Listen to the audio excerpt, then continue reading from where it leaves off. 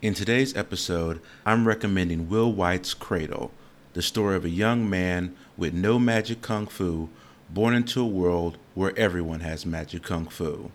Welcome to the Progression Fantasy Podcast, where we discuss, recommend, review, and provide the latest news in the emerging genre of progression fantasy fiction. I'm your host, R.L. Watson.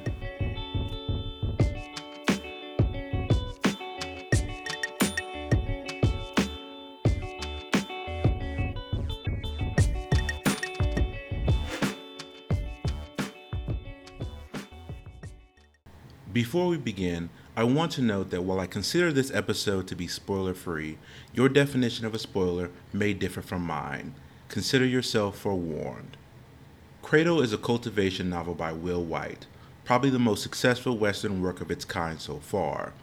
Before we begin talking about Cradle proper, I should note that this series technically takes place in the same universe as Will White's two other major works, the Traveler's Gate trilogy and the Elder Empire series.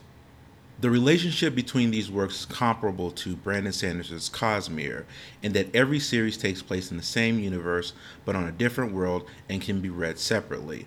As such, I will not be discussing either of those two series here. Cradle tells the story of Wei Shi Linden of the Wei clan, one of three major clans in the land of Sacred Valley.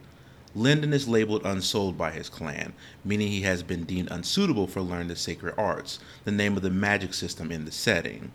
In Cradle, literally everyone, even animals, have access to the sacred arts, making Linden a cripple by the standards of the world he inhabits. As such, Linden faces regular discrimination for his handicap. Over the course of the first book, Linden finds himself in a predicament where he must prove his worth to the clan despite his limitations and figure out a sacred art style that even someone with his deficiencies can learn to use. Furthermore, Linden discovers a looming threat to his home that he must figure out a way to avert.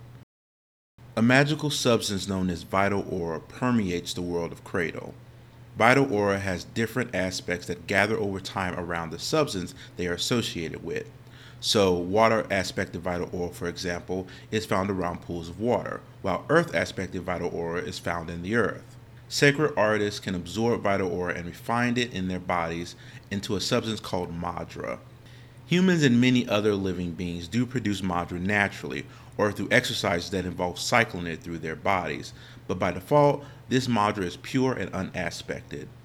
Once a sacred artist has chosen a path, a martial arts style essentially, they can replenish their madra more quickly using vital aura, provided it is of the same aspect as the madra they've cultivated for their path.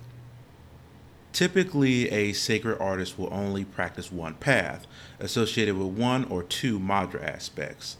This makes some paths more practical to develop than others, since certain types of vital aura are more common than others.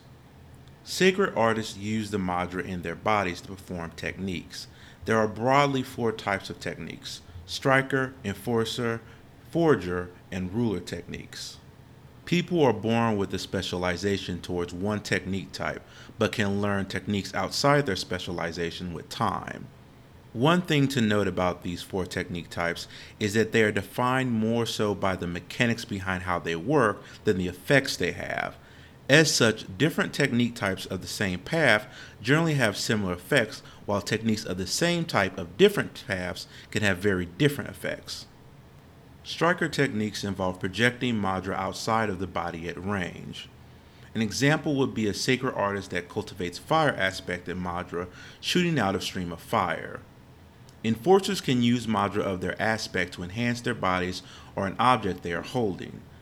How madra enhances the properties of the body or the target object depends on the madra type being used. For example, the Path of the White Fox, which cultivates light and dream aspect of madra, can be used to befuddle an opponent by disguising your movements. On the other hand, the Path of the Endless Sword enhances the strike of a user's sword or any other sharp object they are holding using sword madra. Yes, sword madra. Forger techniques create temporary, stable objects out of madra, typically weapons of some sort, such as needles made from poison aspected madra. Lastly, there are ruler techniques. Sacred artists use their madra as a catalyst to control vital aura of the corresponding aspect in the surrounding environment. The difference between this and a striker technique is that the sacred artist does not necessarily expel the madra directly from their body, like a projectile, but uses their madra to control the surrounding vital aura wherever it may be. An example would be manipulating air aspected madra to hold a person in place, or dream and light aspected madra to make an object or person look different. Ruler techniques generally take considerably more time to pull off than other technique types. Besides the four technique types, the sacred arts also include various professions, including scripting and soulsmithing. Scripting involves the use of special characters to manipulate the flow of vital aura and madra, while soulsmithing is used to create weapons, tools, and even moving constructs out of madra. Other skills such as alchemy and fortune telling are also mentioned in the series, but are not covered in significant detail. Another notable element of the magic system are the cultivation levels of a sacred artist.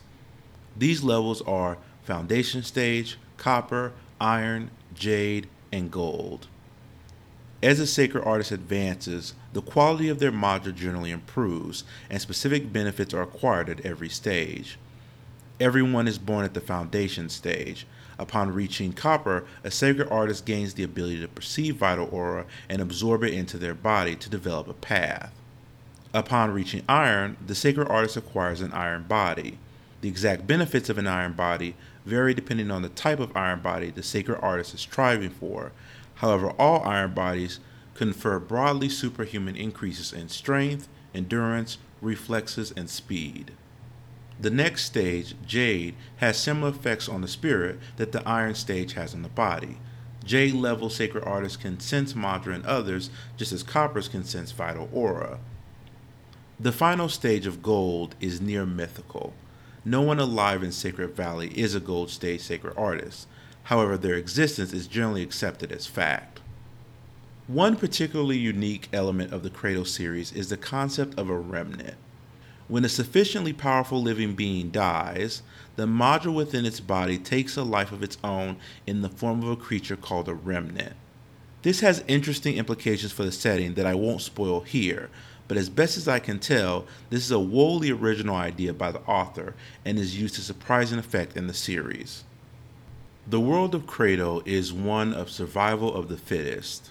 One's value to society is dictated by martial prowess or the ability to supplement the martial prowess of others through alchemy, soulsmithing, scripting, or other talents. Level of advancement in the sacred arts has as much or even more impact on one's standing in society than wealth or social class. People show deference towards individuals of a higher cultivation level than theirs, similar to what you'd expect to see towards a noble, and this custom colors every aspect of society. Originally, while reading this series, I found the idea of a setting where everyone had such powerful combat abilities to be unrealistic, but Will White does a great job making plausible extrapolations about how such a society could theoretically work. Informal rules, such as preying on someone of a weaker advancement level being shameful, at least curbs, if not necessarily prevents, overt exploitation by the powerful. Furthermore, there are in fact parts of the world where very little, if no, civilization exists. Several major forces in the world think the whole idea of civilization is ludicrous and only serves to coddle the weak. After all, one of the main selling points of civilization is comfort through establishing stable institutions where specialists can sell their products and services to one another so everyone doesn't have to learn how to do everything for themselves. What need do we have for farmers if people can go weeks without food? What good is shelter in a world where everyone can walk unimpeded in a snowstorm by the time they reach their early teens? What are roads for if people can outrun a horse lifting several hundred pounds of dead weight? Societies do function in Cradle, but the author recognizes that such conveniences wouldn't strictly be necessary or even desirable in a setting with these kinds of power levels. To emphasize the point about how society generally operates in the world of Cradle, we get to see it from the perspective of someone who literally has no power and observe how Lyndon navigates this world of literal titans. Lyndon is ironically protected by the customs of the society in which he lives in, as picking on those of a lower rank than you is considered shameful. Since Lyndon is literally of the lowest rank of all, there are a few situations where attacking him outright would be socially acceptable. Lyndon nonetheless has no status. He can't practice the sacred arts or marry. Furthermore, while killing him would bring the perpetrator great shame, the actual legal punishment for killing Lyndon would be no worse than a public lashing, since Lyndon's life in his society literally has no worth. To survive, Lyndon is quick to swallow his pride, often stroking the egos of those more powerful than himself and speaking with great humility, making him the one modest person in a world full of arrogant and prideful sociopaths who think nothing of stealing, enslaving, or murdering others for personal gain. To emphasize just how full of themselves people are in this world, Lyndon will oftentimes praise people sarcastically, and it seems to always go over people's head. It never occurs to them that someone else would express admiration for them and not mean it sincerely. It's very difficult to talk about the other characters of Cradle without spoiling the plot, since many of the most important characters don't appear until several books in. The second most important character in the series after Lyndon does not even make an appearance until halfway through the first book. Telling you about the other characters would be like spoiling who's going to join Luffy's crew next on One Piece. So I won't go into any detail, but you do run into some eccentric and hilarious personalities. Some are a bit too much to be believable, but never too much not to be fun. Cradle currently has 7 books out. Each is roughly in the range of 300 to 350 pages, and all are out in audiobook form on Audible. It is one of the best and often referenced examples of progression fantasy, so I strongly recommend that you check it out. Today in progression fantasy news, John Bierce, author of Mage Errant, has released the 4th book in the series titled The Lost City of Ithos. Mage Errant tells the story of an incompetent mage attending a magical academy who is apprenticed to a most unusual mentor. John Bierce is a very active member of the Progression Fantasy subreddit and actually gave me some feedback alongside other members of the subreddit when I posted my first 2 episodes of the podcast looking for advice.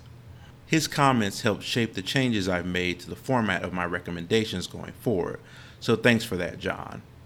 Congratulations are also in order for the audiobook release of Alexander Darwin's 2nd book in the Combat Codes, Griever's Blood. The Combat Codes is a mixed martial arts inspired progression fantasy series taking place in a world where conflicts between nations are resolved in the ring rather than on the battlefield. That's all for today, but join me next week when I recommend Brandon Sanderson's The Stormlight Archive. If you have any questions, requests, or recommendations, please email me at progressionfantasy@gmail.com.